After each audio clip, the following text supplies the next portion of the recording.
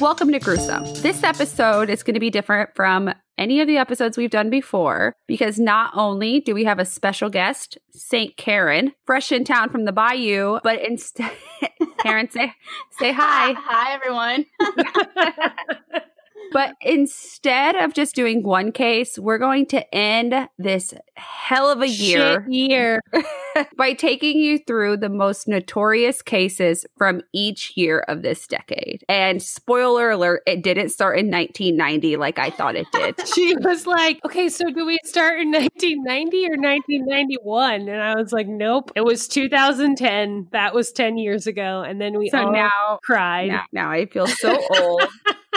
And I'm going to hang on to my mall madness that Megan got me and my caboodle and cry myself to sleep. Oh, that was really funny. Your face was. I was shocked. I was like, wait a second. All right. So we're going to start with 2010's biggest crime headline. To us, we're going to go with Gilgo Beach, the murders of Gilgo Beach. There's also, people also called it the Craigslist Ripper. Started December 11th, 2010, when a Suffolk police officer and a cadaver dog were doing routine exercises and looking for Shannon Gilbert. They found a woman's body several feet north of Ocean Parkway on Gilgo Beach. And 2 days later, police found another, and then another one, and then another one. And then by 2011, in April, they had a total of 10 sets of remains pulled from the area. And Gilbert's body was finally found in December of 2011. Even though her disappearance prompted that initial search, police say Gilbert's cause of death was undetermined and not tied to the other bodies, which I don't really believe, but oh well. So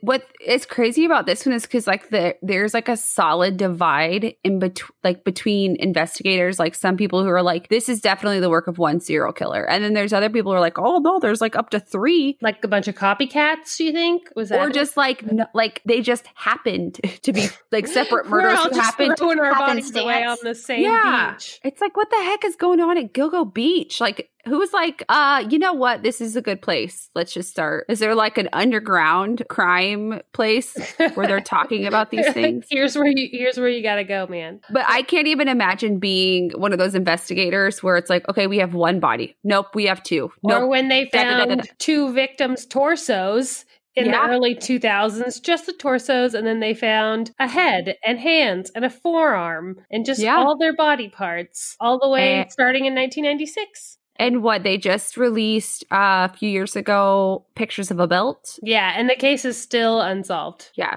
still unsolved. So, and y'all know it was a big deal because they did a Law and Order SVU episode. So they did. Pretty legit. Indeed. All right, so we're going to head into 2011, the case that everybody was following back then, the trial of Casey Anthony. What a jerk. So for anyone who's been living under a rock for the past 10 years, in 2008, Cindy Anthony called the police to report her granddaughter missing, stating that she had not seen her granddaughter in 31 days and that her daughter's car smelled like someone died in it. So after lying to the police about her daughter being kidnapped by her nanny, which there was never any nanny, Casey Anthony had been saying that she was working at Universal, like she had told her parents this for years, but she had gotten fired years before. So she didn't even have a job. Casey Anthony was arrested in July of 2008 on the charges of giving false statements to law enforcement, child neglect, and obstruction of a criminal investigation. 1 month later, after Casey had been released on bail, the remains of Caylee Anthony were discovered in the woods near the Anthony's home. Casey was once again arrested and charged with first-degree murder, and the prosecution pursued the death penalty. It wasn't until 2011 when Casey Anthony went to trial, where over 400 pieces of evidence were presented, including testimony regarding the evidence of decomposition in the trunk of her car, where a single strand of hair that was most likely, is what the term was, matched Caylee's to the Google searches of breaking a neck and how to make chloroform from Casey's computer. Casey began... Yeah. Sorry, this one just so mad. Yeah. Defense presented that it was an accidental drowning and that her own Casey's dad covered up the accident. And they painted Casey as like this victim who her dad had like molested her since she was 8. So that's why she kept the secret, because it's something that she she always did, which is not true. Her dad took the stand, was like, I have never molested my daughter. Jeez. Everyone I actually didn't know that about that case. That's weird. Everyone thought it was a cut and dry case, but it took the jury less than 11 hours to rock the entire nation with their not guilty verdicts for the counts of first-degree murder, 1 count of aggravated manslaughter of a child, and 1 count of child abuse. Like they couldn't even give her manslaughter? Nope. She was sentenced to time served for her 4 guilty counts of providing false information to law enforcement, but it was just like she was released. Yeah, I know. She's everyone knows she's a free lady. I think she had another kid. Well, and she lived with her attorney for a while too. Mm-hmm. That's suspicious. That's weird. Suspicious. And what's weird about this case, this is one of those where they could never determine an exact cause of death for Kaylee, and that's where they didn't have their ace in the hole. Like, and it goes to show just how powerful just reasonable doubt is in a case. Yep. Because in a case that big, they didn't deliberate for very long. This case was dubbed the social media case of the decade, and I remember seeing it plastered everywhere. Yeah, I was remember everywhere. watching it. Yeah, her in that button-up shirt with a face that needed bitch slapped. That's what I remember. You just look like a little turd burglar. Mm-hmm. That's what I think of you, Casey Anthony. I think you're a turd burglar. Okay. 2012. Moving on to 2012. The Sandy Hook shooting.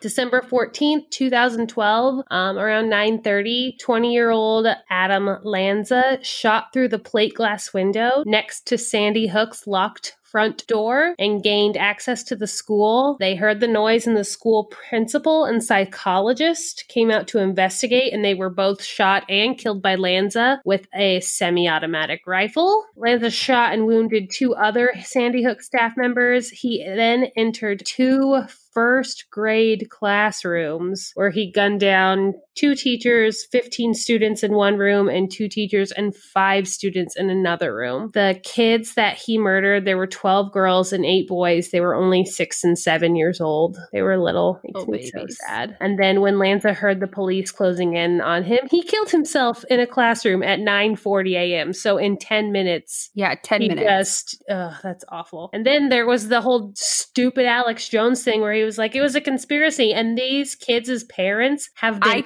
heckled for years since this happened. Yeah. And I have a first grader.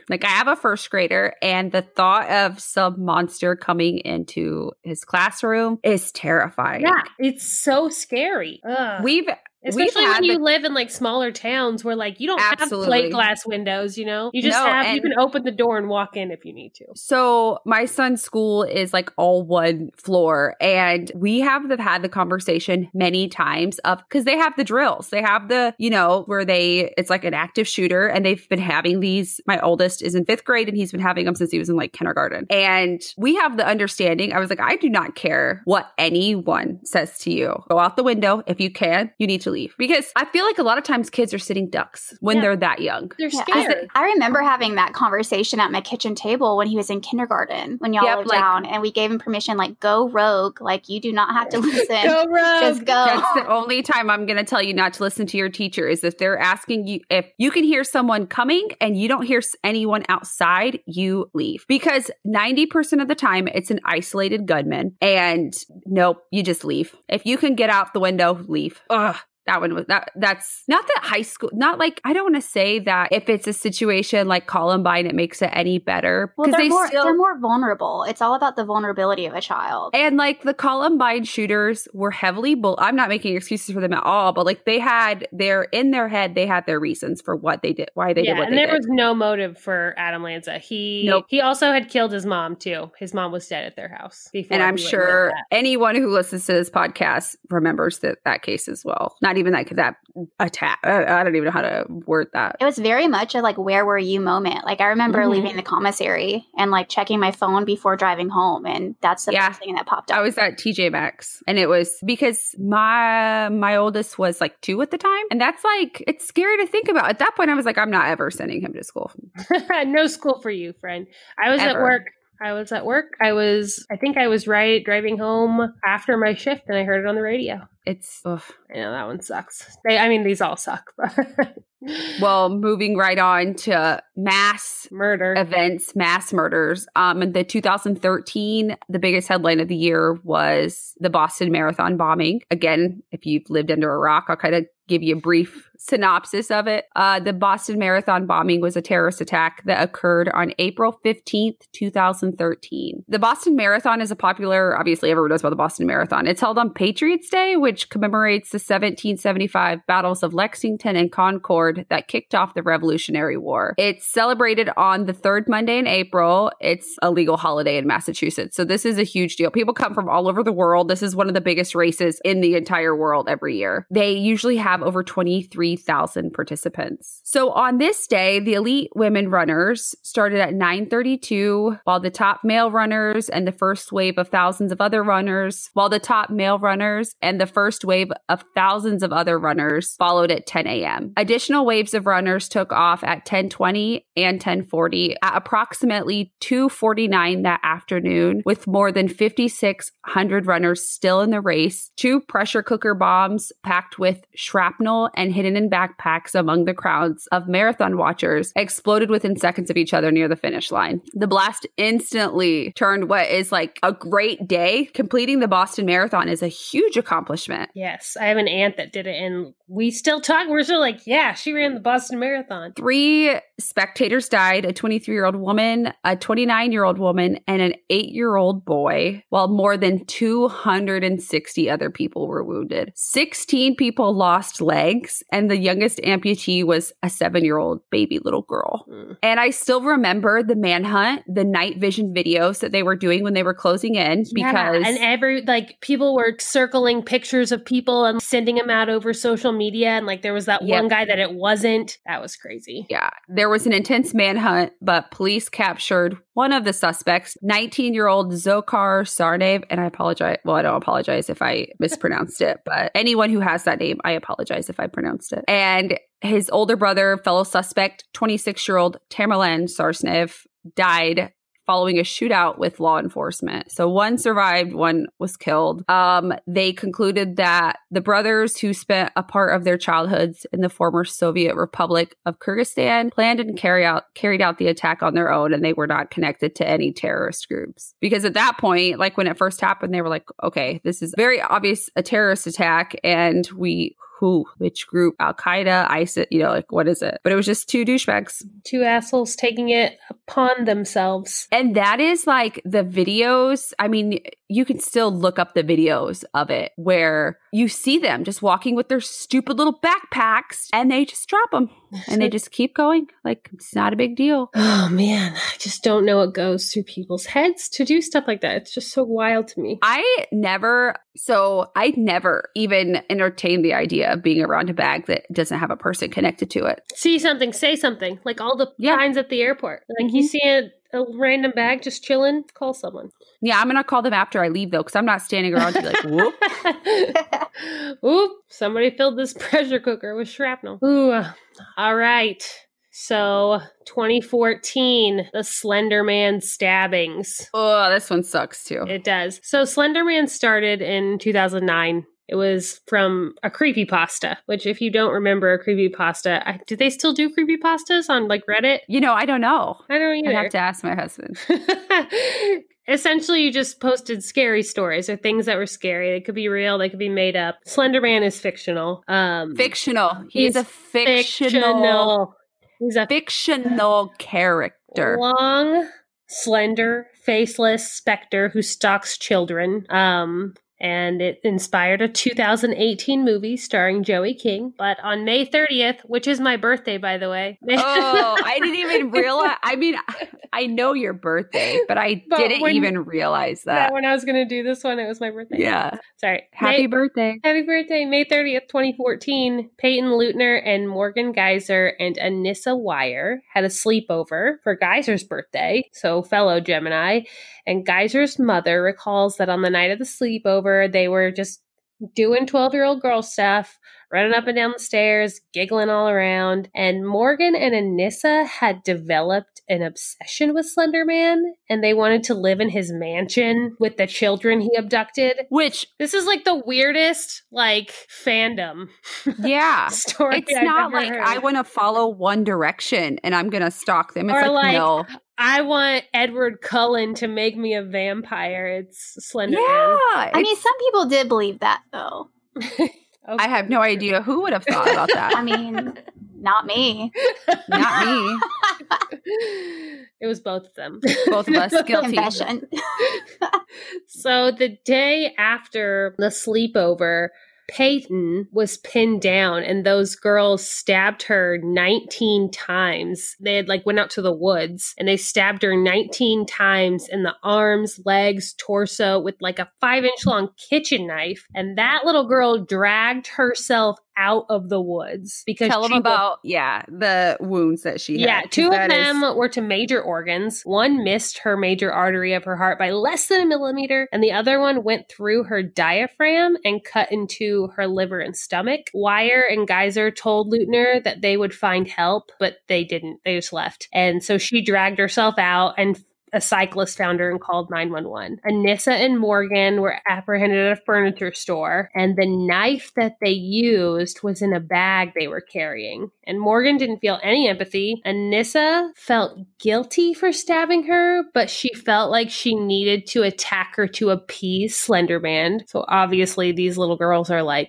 mentally ill. Yeah. Mm-hmm. They had planned that attack for 6 months so that they could prove themselves to Slender Man. Anissa believed that she had seen him while she was on the bus. She was supposed to go to trial, but she took a last-minute plea deal and pleaded guilty to a lesser charge of attempted second-degree intentional homicide. As part of that deal, a jury heard her insanity defense, and the jury was going to decide if she was responsible and should be sent to prison or not guilty by reason of mental defect. And in 2017, so 3 years after that, they found her not guilty by reason of mental disease or defect, which I am kind of on board with that. She was sentenced to 25 years in a mental institution. And Morgan, Geyser's lawyers, also cut a deal with prosecution. She pleaded guilty to attempted first-degree intentional homicide. Mm-hmm. She was sentenced to a 40-year commitment in this institution. And I'm going to add her to the list of fellow Gemini murderers or attempted murderers that I know. So your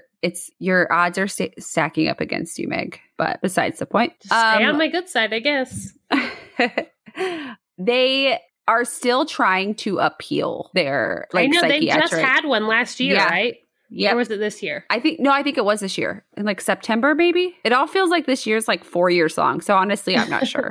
Yeah, it did not go. Their appeal didn't get. They're still. Yeah, and what's crazy is when they interviewed the 2 girls, Morgan was like, oh yeah, so we were trying to kill her.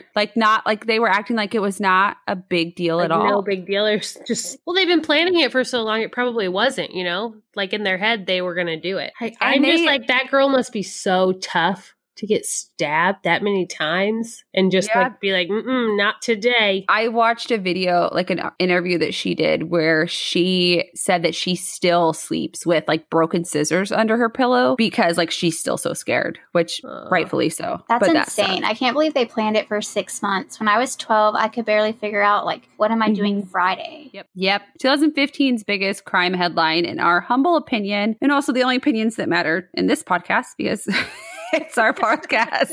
But the case of Gypsy Rose Blanchard. Gypsy Rose, who was born in 1991, was a baby when her mom first started being a psychopath, claiming that her daughter had sleep apnea, and it just progressed from there. By the time Gypsy was 8 years old, Dee Dee Blanchard described her as suffering from leukemia, muscular dystrophy, said that she required a wheelchair and a feeding tube, and the list of medical problems that she said her daughter had included seizures, asthma, hearing and visual impairments. And due to Dee Dee's actions, Gypsy was prescribed tons of medications. She had to use a breathing machine. She also went through multiple surgeries, including procedures on her eyes and removal of her salivary glands. When Gypsy's teeth rotted, and they think that maybe it was because of all the medications that she had, or neglect, or the fact that she had no salivary glands, they were all pulled out. So, yeah. I didn't know that. Mm-hmm. However, the truth was that Gypsy could walk. She didn't need a feeding tube. She didn't have cancer. She didn't have anything wrong with her.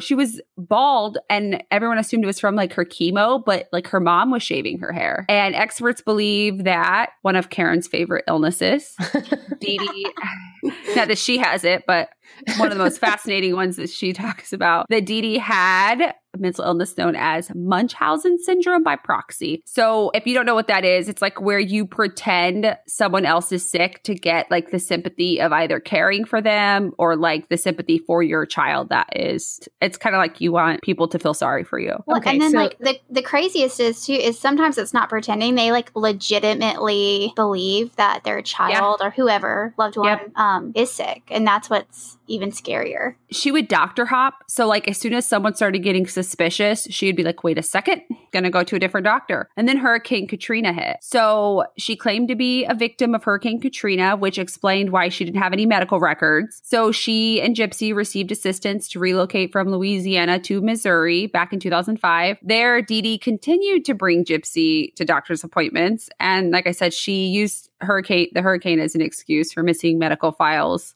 And in 2008, Gypsy and Dee Dee moved into a new home in Springfield, Missouri that was built by Habitat for Humanity. So it was built for them because they were having a rough time. It was painted pink. It had a wheelchair ramp. And Habitat for, I don't know if you know, but like Habitat for Humanity, like the houses are built by members of the community. Mm-hmm. So they also received benefits that included like concerts, trips to Disney World. And like all along, Dee Dee was just loving the attention that she was getting for being a devoted caretaker. Everyone was like, oh, Dee Dee, you do such a good job. I'm so sorry that you like have to deal with this. Dee Dee told Gypsy's dad that Gypsy had a rare genetic disorder and that's why she had so many issues. And so he also was like, she's doing a great job of taking care of, my daughter. Yep. But teenagers going to be teenagers, can't hold them down for long. And in 2011, she tried to escape her mom because she started realizing, like, wait a second. I'm fine. She saw her friends that were neighbors, like, going out and doing stuff. And she's like, I want to do that and I can't do that. So Dee Dee had altered Gypsy's birth certificates to even make her seem younger than what she was. In 2011, she ran away with a man she had met at a science fiction convention, which can relate. I would do the same. But Dee Dee tracked them down via mutual friends. She convinced the man that Gypsy was a minor, but she was 19. She wasn't a minor. So this guy's like, oh crap, nope, not for me. But like she was of age. Gypsy later said that Dee Dee smashed her computer, physically restrained her to a bed so she couldn't leave, and that her mother would also sometimes hit her, deny her food. And she had like we said, she had a feeding tube. So that's just the whole idea of it's insane. Yeah, it's gross. But again, can't keep a teenager down. She eventually found another way to get online and she joined a Christian dating site where she met Nicholas Goodjohn. She told him the truth about everything her mother had done to her. She told her mom she wanted to go to the movies and they met there, had sex in the bathroom for her first time. Gypsy wanted to be away from her mom, so she convinced Nicholas to kill her mom. And there are reports like he was on the spectrum and like he had his own mental health issues. Clearly, I mean, he met a girl and she's like, kill my mom. And he's like, okay, I'll do it. We're in love. Yep. Or in June 2015, he came to Gypsy and Dee Dee's house and he stabbed Dee Dee while Gypsy waited in the bathroom. She had like her ears covered, whatever. That's what they say happened. Yeah. That's what they say. Gypsy and him returned back to his home and they were found by the police because his mom was like, whoa, what the hell? Nope. And then they added to it, like Gypsy wrote on Facebook because Gypsy and Dee Dee shared a Facebook. So Gypsy wrote on there, that bitch is dead. I remember that part of the story. But, well, I mean, I remember a lot of it. I'm also I'm not like totally on Gypsy's side, but I'm mostly on Gypsy's side. Like, no, I agree. I think a lot of people failed Gypsy because the Munchausen's diagnosis was like all in the medical records. Yeah, absolutely. And child protection came to the house and obviously wasn't effective. Yeah, no, obviously. So Gypsy and Nick are both still in jail because as soon as she got arrested, when the cops arrested him, they thought they were getting some frail girl who was kidnapped. That was the whole thing at first. They thought she had been kidnapped and they arrest them and she stands up and they're like, wait a second.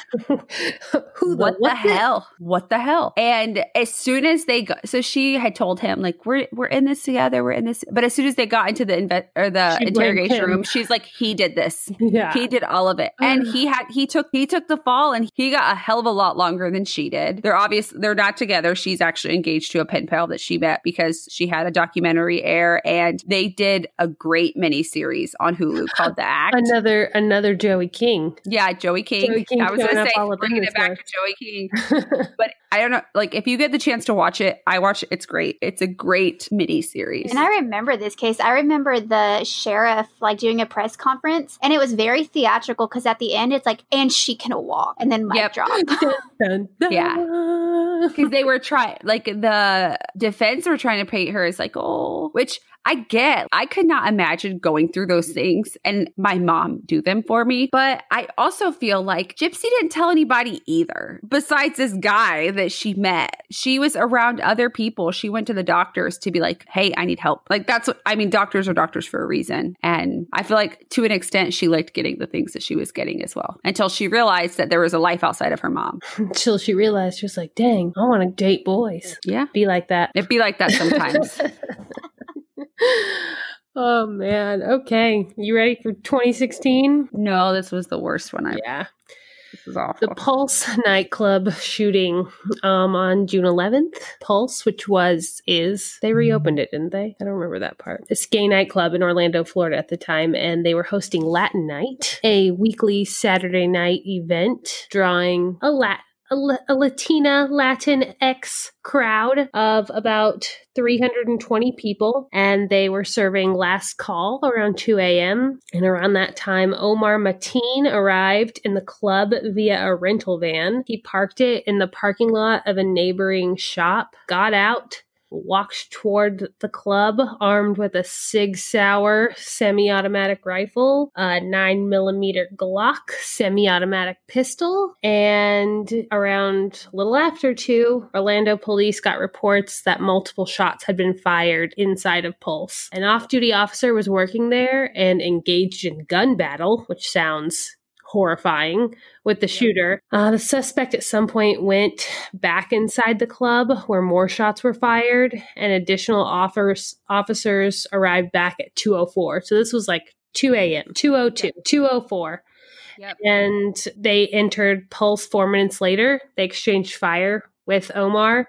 And at 2:09, a warning appeared on the club's Facebook page. Everyone get out of Pulse and keep running. Some people that were wounded just played dead on the dance floor. Oh, that's awful. It makes me so sad. Yeah. So others barricaded themselves in the bathroom stalls, and they were texting their loved ones for help. The gunmen paced around the rear of the club, laughing and shooting at bodies that were already on the ground. And Mateen identified himself as an Islamic soldier, and he threatened to detonate explosives, including a car bomb and a suicide vest, the kind, quote, used in France. And he was talking about the Paris terrorist attacks that had happened the November 2015. So searches inside and outside of the club failed to turn up any of those items. And Mateen is also believed to have spent time during his siege of the club checking Facebook and searching for Pulse Orlando. That's the part shooting. that I was like, you've got to be kidding. Like while you're in there doing it, he wants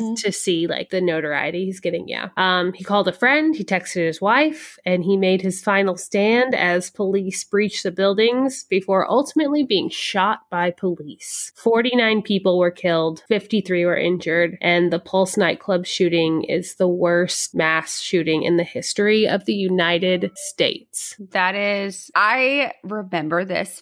Obviously, we all remember this, but I think that the closer we're getting to 2020, it's still fresh. This feels like the other ones that we read. I don't know. This one just feels like it just happened. It was also like a hate crime. Yeah. A huge. Yeah. And I've read reports where like some of the victims, like that's where they went to fit in. That's where they felt like home. They felt welcome. Like they felt welcome. It was a good time. They were safe. That was their safe space. Yeah. Latin night at any club is a great time. Like it's fun. And they took that and they ruined it. Like they took someone's safe space and they made it this horrible massacre. And like I also read where he, like you said, he was like walking around like laughing, shooting people in the head, shooting bodies that he had already shot. When he heard the police breaching the building, he went through and was like, boom, killed right then, like killed more people. Yeah. Is this the, because I couldn't remember if it was this one or the Boston Marathon. Is this the case where the wife was also like maybe like uncooperative in the whole thing? Like I think there was allegations that she knew beforehand, or at least suspected that it. is this case. Yep. I hate this case. I hate it. I hate it for all of my gay friends that I have and family members. And I hate this so much. Yeah, it's a bummer one. Okay, you're up. We're getting sadder and sadder. Yeah, 2017, taking it to Indiana, the Delphi murders. Around 1:30 on February 13th, 2017, 13-year-old Abby Williams and 14-year-old Libby German were dropped off by Libby's older sister, Kelsey, at a trailhead on County Road 300 North it's west of the Hoosier Heartland Highway. The girls were hiking on the Monon High Bridge over Deer Creek in the remote Deer Creek Township. At 2:07, Libby posted a picture of Abby walking the bridge, and that was the last time they were heard from. Their families went to pick them up because I guess that this is an area where it's very common to like, okay, I'm going to drop you off. You're going to hike this area. We're going to meet back. And at 5:30, they were reported missing because they hadn't been heard from. They were supposed to meet Libby's father at around 3:15, and they didn't show up. The families searched the area. They thought maybe they had fallen, someone had gotten hurt, and then they didn't see them. So that's when they called the police. Authorities who quickly searched the area did not initially suspect foul play in the disappearance. However, this changed, sadly, when the bodies of the girls were found around noon the next day, about half a mile east of the bridge. Police have not publicly stated nor released details of how the girls were murdered. And as early as February 15th, 2017, Indiana State Police began circulating a still image of an individual reportedly seen on the Monon High Bridge trail where the two friends were murdered. The grainy photograph appears to capture a Caucasian male, hands in his pockets, walking on the rail bridge, head down towards the girls. A few days later, the person in the photograph was named the prime suspect in the double homicide. On February 22nd, law enforcement released an audio recording where the voice of the assailant, though in some degree muffled, is heard to say "down the hill." So it is not like they don't know at what point Libby started. And we don't know because the police haven't ever released that. But Libby started recording this on her cell phone. And so that's where the voice recording of the suspect saying "down the hill." And I'm assuming there is more to it. That's all they ever released. They said that that's enough to like to hear the voice and say, okay, this is maybe someone that I know or someone, someone's voice that I've heard before. Yeah. And I remember when it was circulating on social media and they were like, listen to this, listen to it. And it is, you can kind of hear him talking, but it's very clear, like "down the hill." And it was at this conference that's where they said not only and honestly, I'm saying this right now and I have goosebumps. The image that they released was from Libby's phone. The audio was from Libby's phone. And they said for her to think, I need to record this. I need to take this picture. Like it's smart. Smart. Very, very smart. Police indicated that additional evidence from the phone had been secured, but they did not release it as to not compromise any future trial. So there's been multiple suspects or persons of interest have been named. There's never been an arrest in this case. The murderer is still at large. There's at some point we may cover this case, but there's so many open-ended questions. It's hard because it's cold again right now. It's not cold, but it's again when you have a case that's from Indiana, it's still we're gonna all the other people that live in Indiana that listen to us, there's still a murderer at large. So look at the pictures, listen to the audio. I've listened to the audio so many times, like I've had nightmares about it before. That's right. Yeah, because like Karen and I were saying, we grew up in that area, not like specifically, but we grew up we went and visited that area often. Yeah, my we spent summers there, and like I was younger than that. I was like 9, riding my bike all around Delphi. Yeah, it's such a small, safe. I mean, I haven't been there in years, but at the time, it was a very small, safe area. We have an aunt and uncle that still live there, and it's a very homey place. It reminds me a lot of Hartford, but honestly, even smaller. So. I hope that one gets solved soon. Let me let you go to 2018. You're the bane of your existence. I am very invested in this case. And 2018 is the murder of Shanann Watts.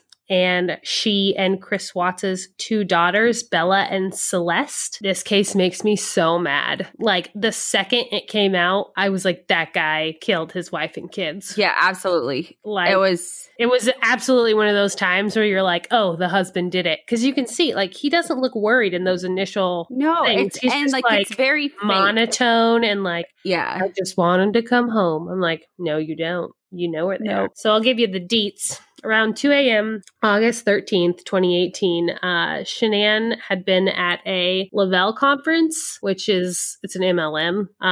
But she was there with her friend Nicole, and her friend Nicole had dropped her off at her Colorado home that she shared with Chris at about 1 or 2 in the morning.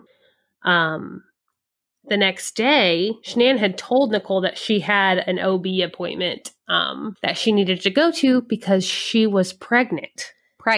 Yes, she was pregnant. And Nicole tried to get a hold of her friend and couldn't get a hold of her, and she was worried. So she showed up to her house and was like looking in the house, saw the car in the garage, and she called Shanann's husband, Chris, at work. And she called the police. And Chris tried to play it off. He was like, oh, no, she's at a play date. But Nicole was like, no, she's not. Both of the kids' car seats are in the car. I can see them in the garage. Something Nicole wins the award. Right? Absolutely. Because at first the police were like, no, the husband. And so that's when, because like she called her parents, right? Because that's who owned the house. Yes. Yeah.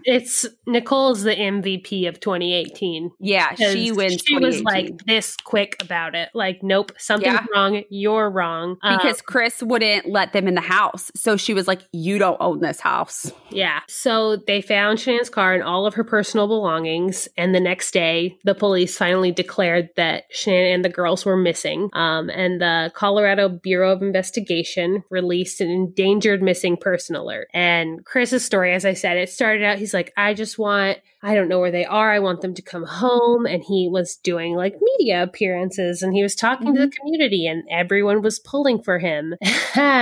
Guess what? It's not going to end well. Investigators from like local police and the CBI and the FBI started going through his phone records. And he had been having an affair with some girl he worked with. So 2 days after his wife and daughter disappeared and he just wanted them to come home, he failed a polygraph test. And that afternoon, he told police that he would tell them the truth if he could talk to his fathers first. So they let him. And at work, Chris told his father that he had killed Shanann. And not long after that, investigators found Shanann, Bella, and Celeste's body because Chris told them where they were. And he worked for an oil company, and it's the Anadarko Petroleum Company. But they had a site, and he put...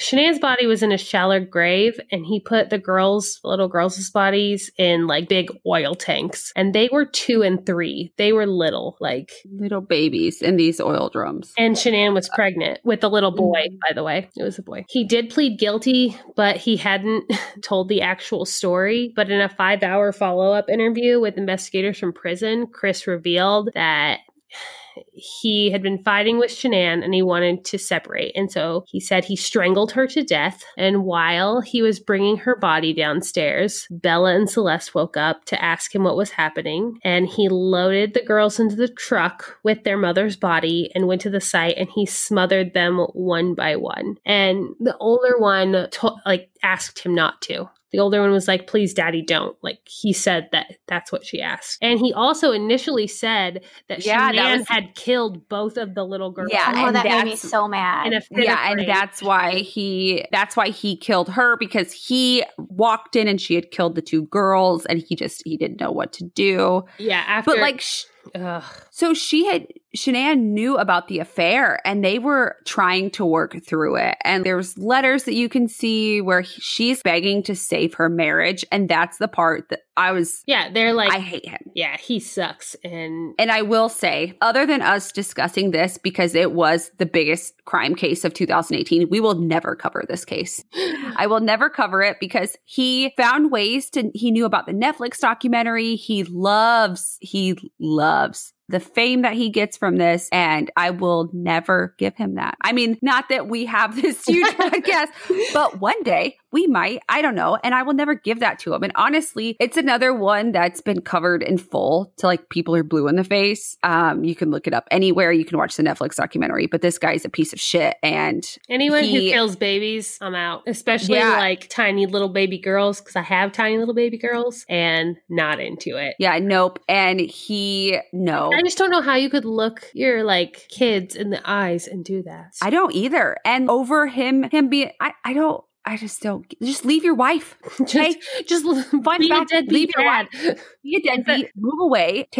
Just leave. You don't have to kill your entire family. And the piece of shit took a plea deal because he was getting the death penalty. Yeah, for sure. And he pleaded out. So he has life in prison without possibility of parole, but he pleaded out like a coward because he didn't want the death penalty. Did y'all watch the like body cam footage? No, I have not. If you want to see the actual moment someone is singing like, yeah, I'm screwed, it's in that body cam footage. He didn't realize his neighbors had cameras. Surveillance. That video. It is 2020. All of us have cameras. It literally shows his truck pulling out at like 5 a.m. Yeah. And him loading her into the car. Yeah. And the officer's like, yeah, bro, like basically no one else came to your house but you. So how could your like wife and kids be kidnapped or whatever? Yeah. Mm-hmm. And you could, the video was up on the neighbor's TV. Like the officer was watching it with the neighbor and with Chris, and he wouldn't even look at it. He was playing on his phone. I want to shank him. It's insane. I've never seen anything like it. I want to pretend to be a man, do a crime, go to jail, go be in the room with him, and shank him. And his mistress came forward. She was like, oh shit. And she came and was like, it's me. I'm the woman he's having an affair with, and gave everything she had. And he was still trying to talk to her and stuff. And she was like, no way. Didn't he, like, what is with family annihilators, like telling their mistresses, like their wives are dead? Have y'all found that common denominator in these cases? It's like, oh yeah, this is my first Christmas without my wife, but she's 100% alive.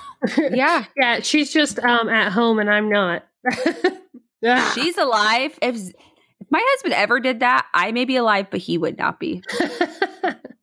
Well, that's not how this case went down. No, and it's awful. And having the kids involved, not that it makes it any better that he killed his wife, but looking at his little babies and then doing it one by one. So the second one knew. Yeah, she had just watched her mom and her little sister. Yeah. And that's the one that, because Shanann was very much active on social media and doing Facebook Lives and stuff for her business. Her life was an open book. That's why Nicole knew. She was like, no, she has her phone on her all the time. Yeah, exactly. And there's a song that the girls are singing about how much they love their daddy. And when I heard that, I cried. I can't even think about it. But her friend, Nicole, MVP, and I hope that if I just disappear like that and it's been if it's been a few hours and you haven't heard from me, call the police.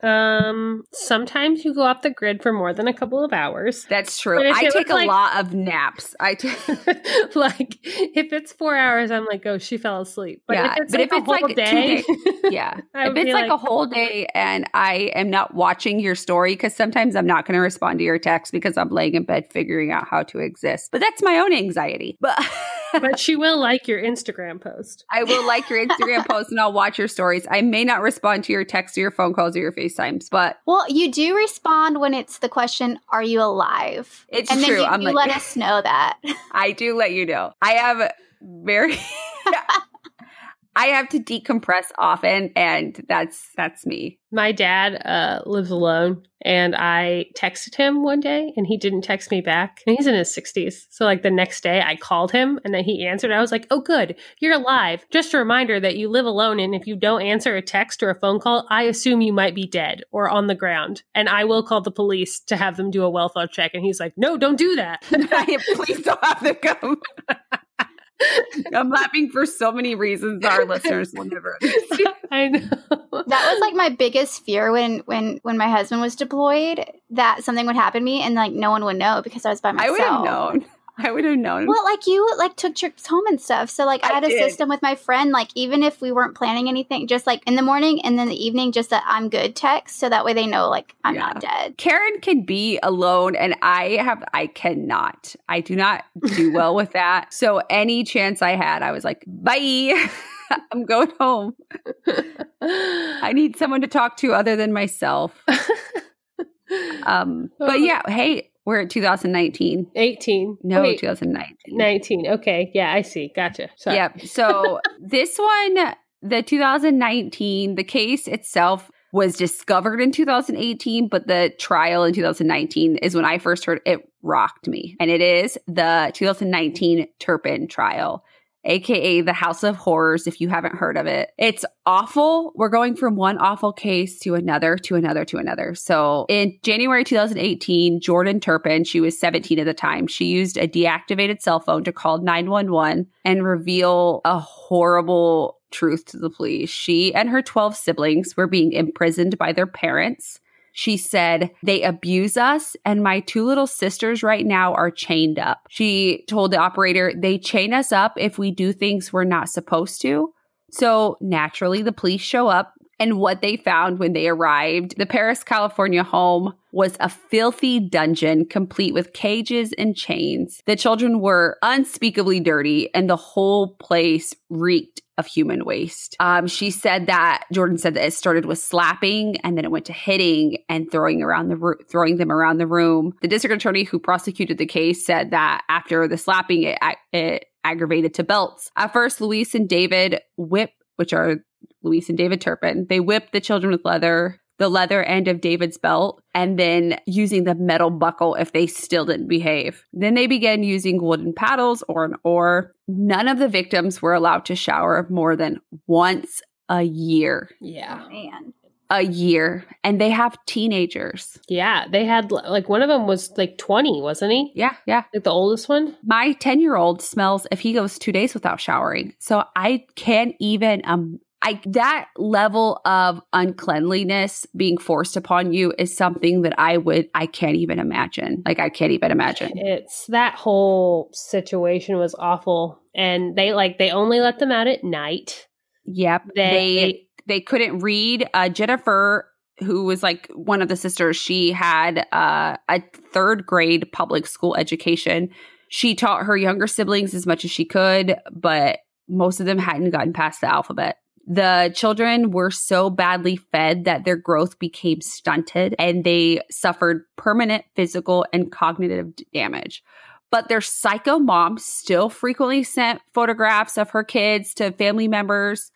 And the children were always smiling, well-dressed in well-dressed clothes, and just had this facade of like this great life. But it was a literal house of horrors. When the pictures first came out, I immediately looked up the parents on Facebook, and like Louise still had her Facebook picture as like all of her family, all well dressed, like in matching shirts at Disney. And I was like, what the? And it's crazy. And they do. The kids look way younger than they actually are. Yeah. And if you want to ruin your week, Google the house pictures. Don't do it. It's a trap. She's trying to trap you and to scare you. It's the worst thing I've ever seen. It's gross. Like the worst case of child abuse I've ever seen. Yeah, it's gross. It's so sad. It makes me so sad because not that they couldn't get to the point where they can lead like healthy, normal lives, but I mean, the long-term effects of maltreatment with kids, it's detrimental. Oh, and they will never be they'll never be normal. And this is the level of imprisonment they had. David and Louise moved out of the house for a while. They moved out of the house and they were still having the older kids punish the younger kids. Yeah. Ugh. And it's so 2019 is when the trial happened. They both pleaded guilty to 14 felony charges, including torture, false imprisonment, child cruelty, and they were sentenced to life in prison. Today, the oldest children live together. The younger children have been placed with guardians. The judge in the case said that if the children end up leading normal lives, it won't be because of them. It will be in spite of them. So yeah, that's rough. Yeah. The kids look like they're 10 and they're not. But like, bravo for Jordan being like, hey. She had to climb out a window. Yeah. And escape. Yeah, it was crazy. Man, I would have paid, well, not paid to see, but I couldn't imagine what those child protection workers thought when they rolled up on that house. Oof. Because fun fact at anyone that's what Karen does. This is like her job. So Karen, you would have went in there with guns swinging, you're like, all right, who did this to these kids? I don't do the investigations. I handle once the kids come into foster care. So for the most part, it's actually rare that I see the kids in the conditions of the homes. Thank God. I do the aftermath, but this isn't the worst case, unfortunately, that I've witnessed, but it's definitely up there. I don't even want to know the worst. Yeah, I don't either. Sorry. Fortunately for y'all, HIPAA and confidentiality forbids me to tell you, so you're safe. Thank you. It's just that I want you don't have to tell me because I don't think you want people to know, but what is the longest you've ever went without showering? And then times that by a year. I can't the longest I've ever went without showering is a year. So that's not true. I'm sorry. It's not true. I know that it's not true. No, it's not true at all. My hair gets greasy after one day. Okay. Yeah. Well, 2020, the worst year ever. Yeah. I think. Yeah. No, I'm looking at 2021 with a new positive outlook. New lease on life. New lease on life. Typically not me, but I have to because this has been the worst year. And there were many cases this year. So unfortunately, we couldn't pick just one. We picked two.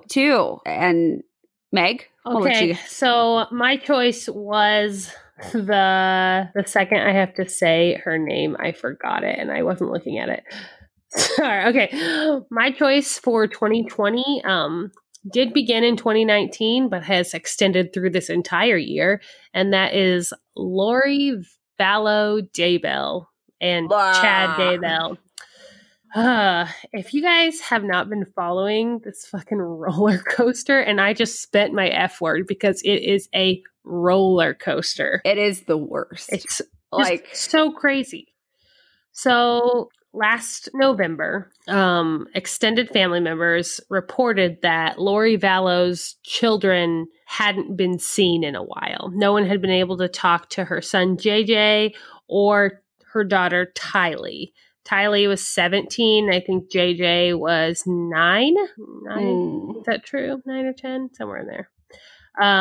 Anyways, in response, the police visited Vallow's home and they were like, you need to show us the kids or you need to go to jail and we'll give you a day to get the kids. So when they came the next day, they were gone, just disappeared. And no kids were they didn't prove that they had their children.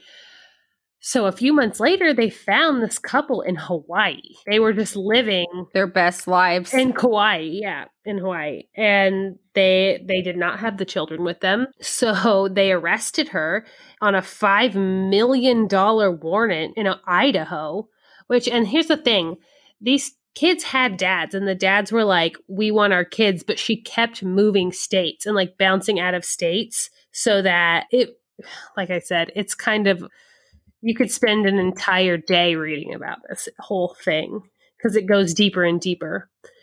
Unfortunately, in June of this year, so that was 2019, the beginning of 2020, they found him in Hawaii.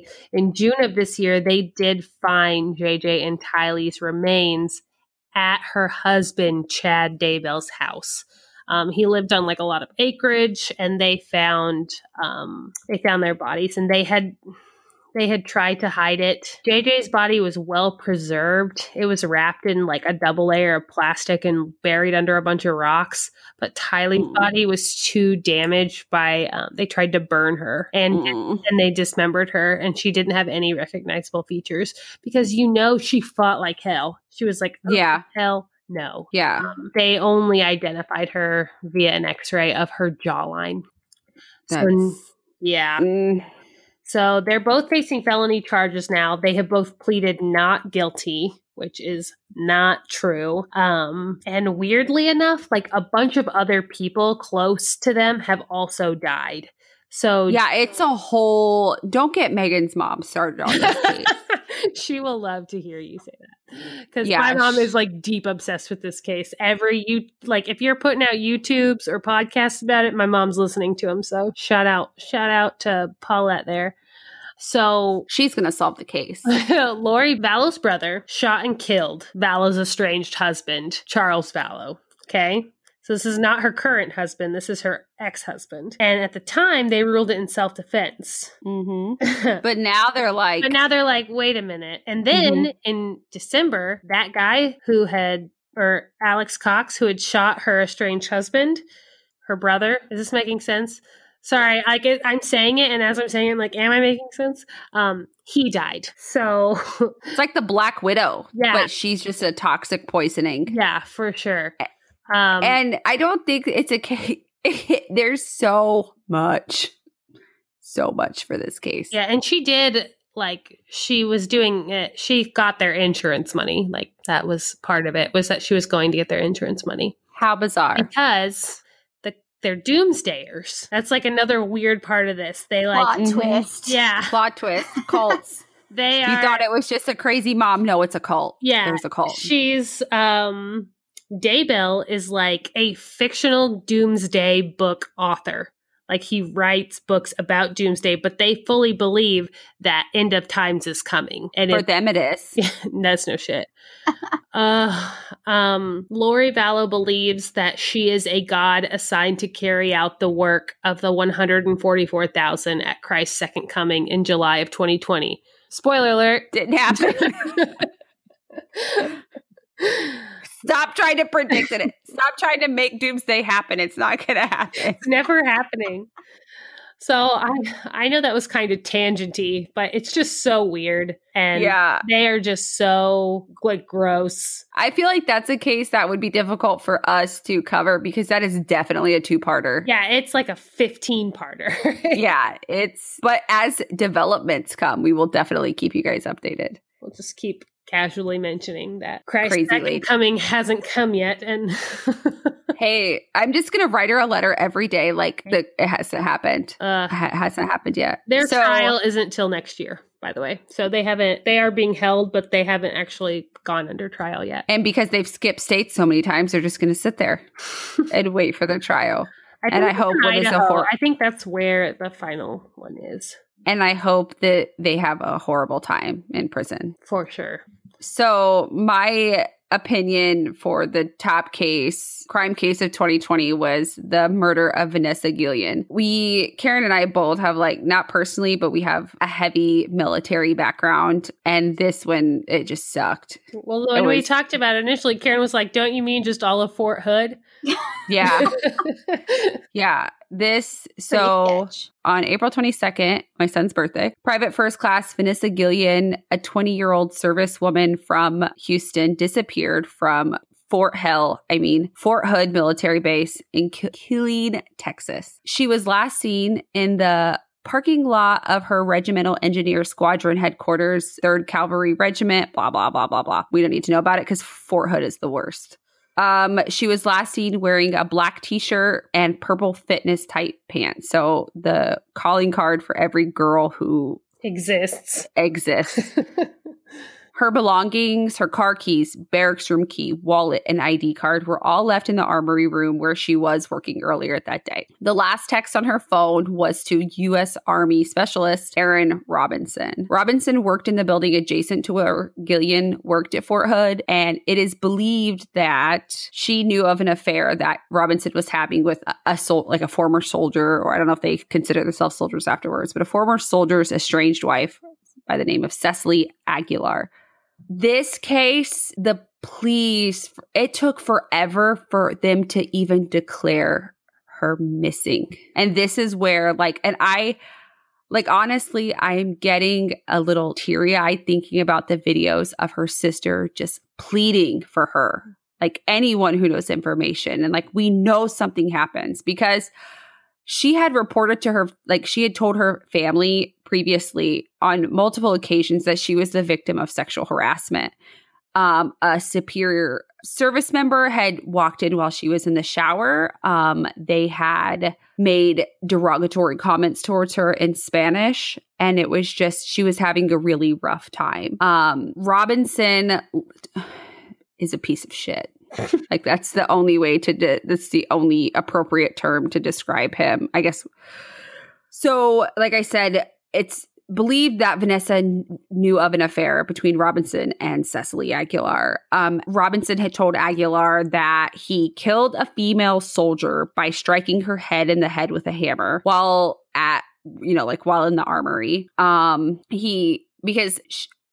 Aguilar was arrested. They went through his phone records because the way detective work works, Robinson was her last text message. So they start looking into Robinson's flooded text messages because they asked him hey, where were you the night of Vanessa's disappearance? And he was like, oh, I was with Cecily Aguilar the whole time. But his phone records showed that he was texting her the whole time. So it's wait a second. Oh, we thought you said you were with her. Why were you texting Exactly. her? So he admitted he had told, because Aguilar was arrested, she was brought in for question. And it's okay, shit. I'm going to be in trouble for this too.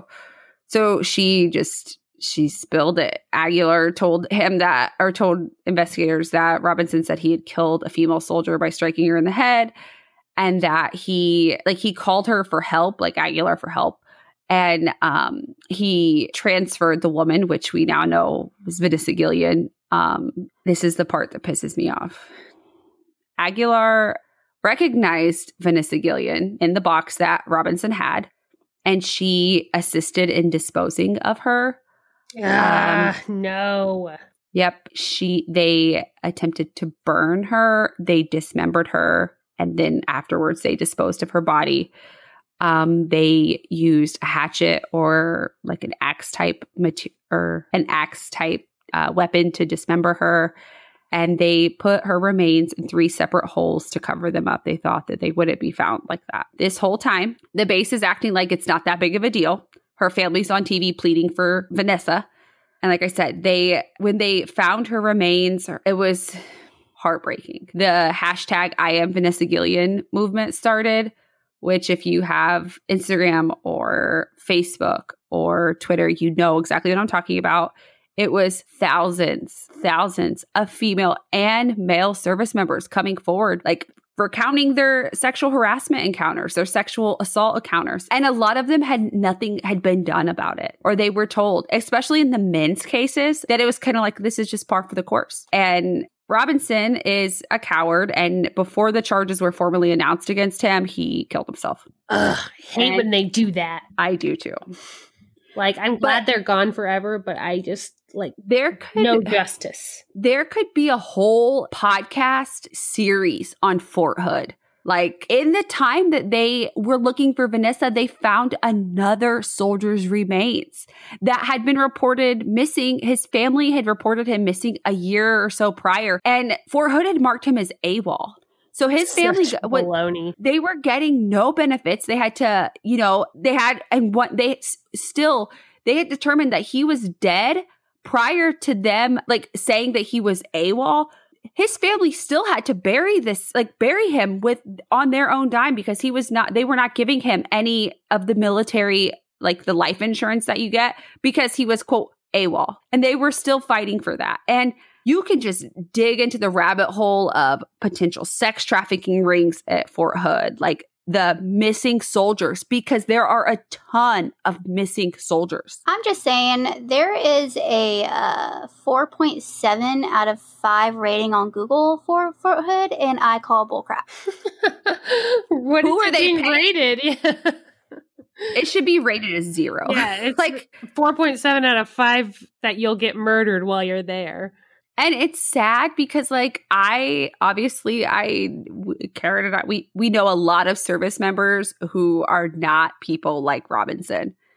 But I also know a lot of service members who are douchebags. Like, yeah. And it's sad. Like, I don't know how women in situations like that feel safe. And if you feel like you can't if like you try to report it, and like a lot of times there's negative repercussions, or you do report it and nothing happens. Like, yeah, or you report it and you're the one that has to be moved, or you're the one that has to change your whole life and your whole endless. And yep.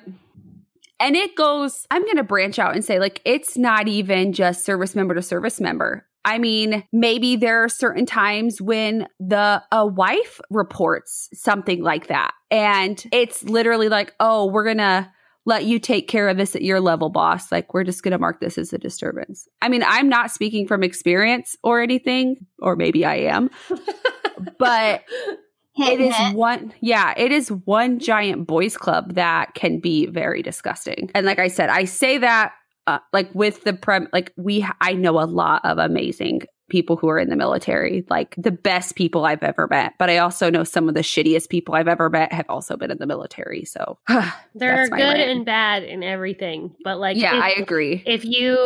If you allow the bad to be perpetuated, then you're part of the problem. Like, if you turn a blind eye to it. There were 14 high-ranking officials from that base fired or suspended because of this. Good. Because it was such a big deal. And they've launched a lot of the senator, like Ted Cruz, he was one of them. They launched like formal investigations to be like, okay, what the hell is going on at Fort Hood? Because there is doing. Yeah, as it should be. Like, something obviously needs to change, because I was looking, and Fort Hood, out of all the Army posts in the country, has the most service members that get felonies. So not even misdemeanors. It's like felony, like, arrests is at Fort Hood. Yeah. I don't know what's in the water, but no, like, there's like calls to have the entire base shut down, which I back. I mean, like, I back. Makes sense. Yeah. So that was it. That's gonna end 2020. Top 10 of the decade by Gruesome, by the Gruesome Twosome +1. Yeah, if any of these cases we didn't elaborate on enough, or you're like, hey, I want to know more about that, please let us know. And with the exception of Chris Watts, we will cover whatever you ask. Because that guy is I feel very strongly about that. It will never happen. But yeah, we hope everyone had happy holidays, whatever you celebrate. And here's to, literally, this episode will come out the day before this shitty year is over. So we look forward to seeing you in 2021 and next year. We'll see you guys then. See you next year. Bye. Bye. That's it for today. Thank you all so much for listening to Gruesome True Crime with me, Connie, and Meg. We appreciate every single one of you. We truly do. If you actually like us and you're not just trying to seduce and murder us, you can follow along or see extras from the show on our Instagram @GruesomePodcast. Or if you want to tell us our skin would make a nice lampshade, or if you have follow-up questions about the episode, follow the form on our website, gruesomepodcast.com, and email us. We love hearing from you guys. You can listen to Gruesome at the links listed on that website, or you can find us on Apple Podcasts, Spotify, wherever else you normally get your podcast fill. Thank you again. Be sure to subscribe. Check your back seat before you get into your car. And remember that on Wednesdays, we're gruesome. Bye. Bye.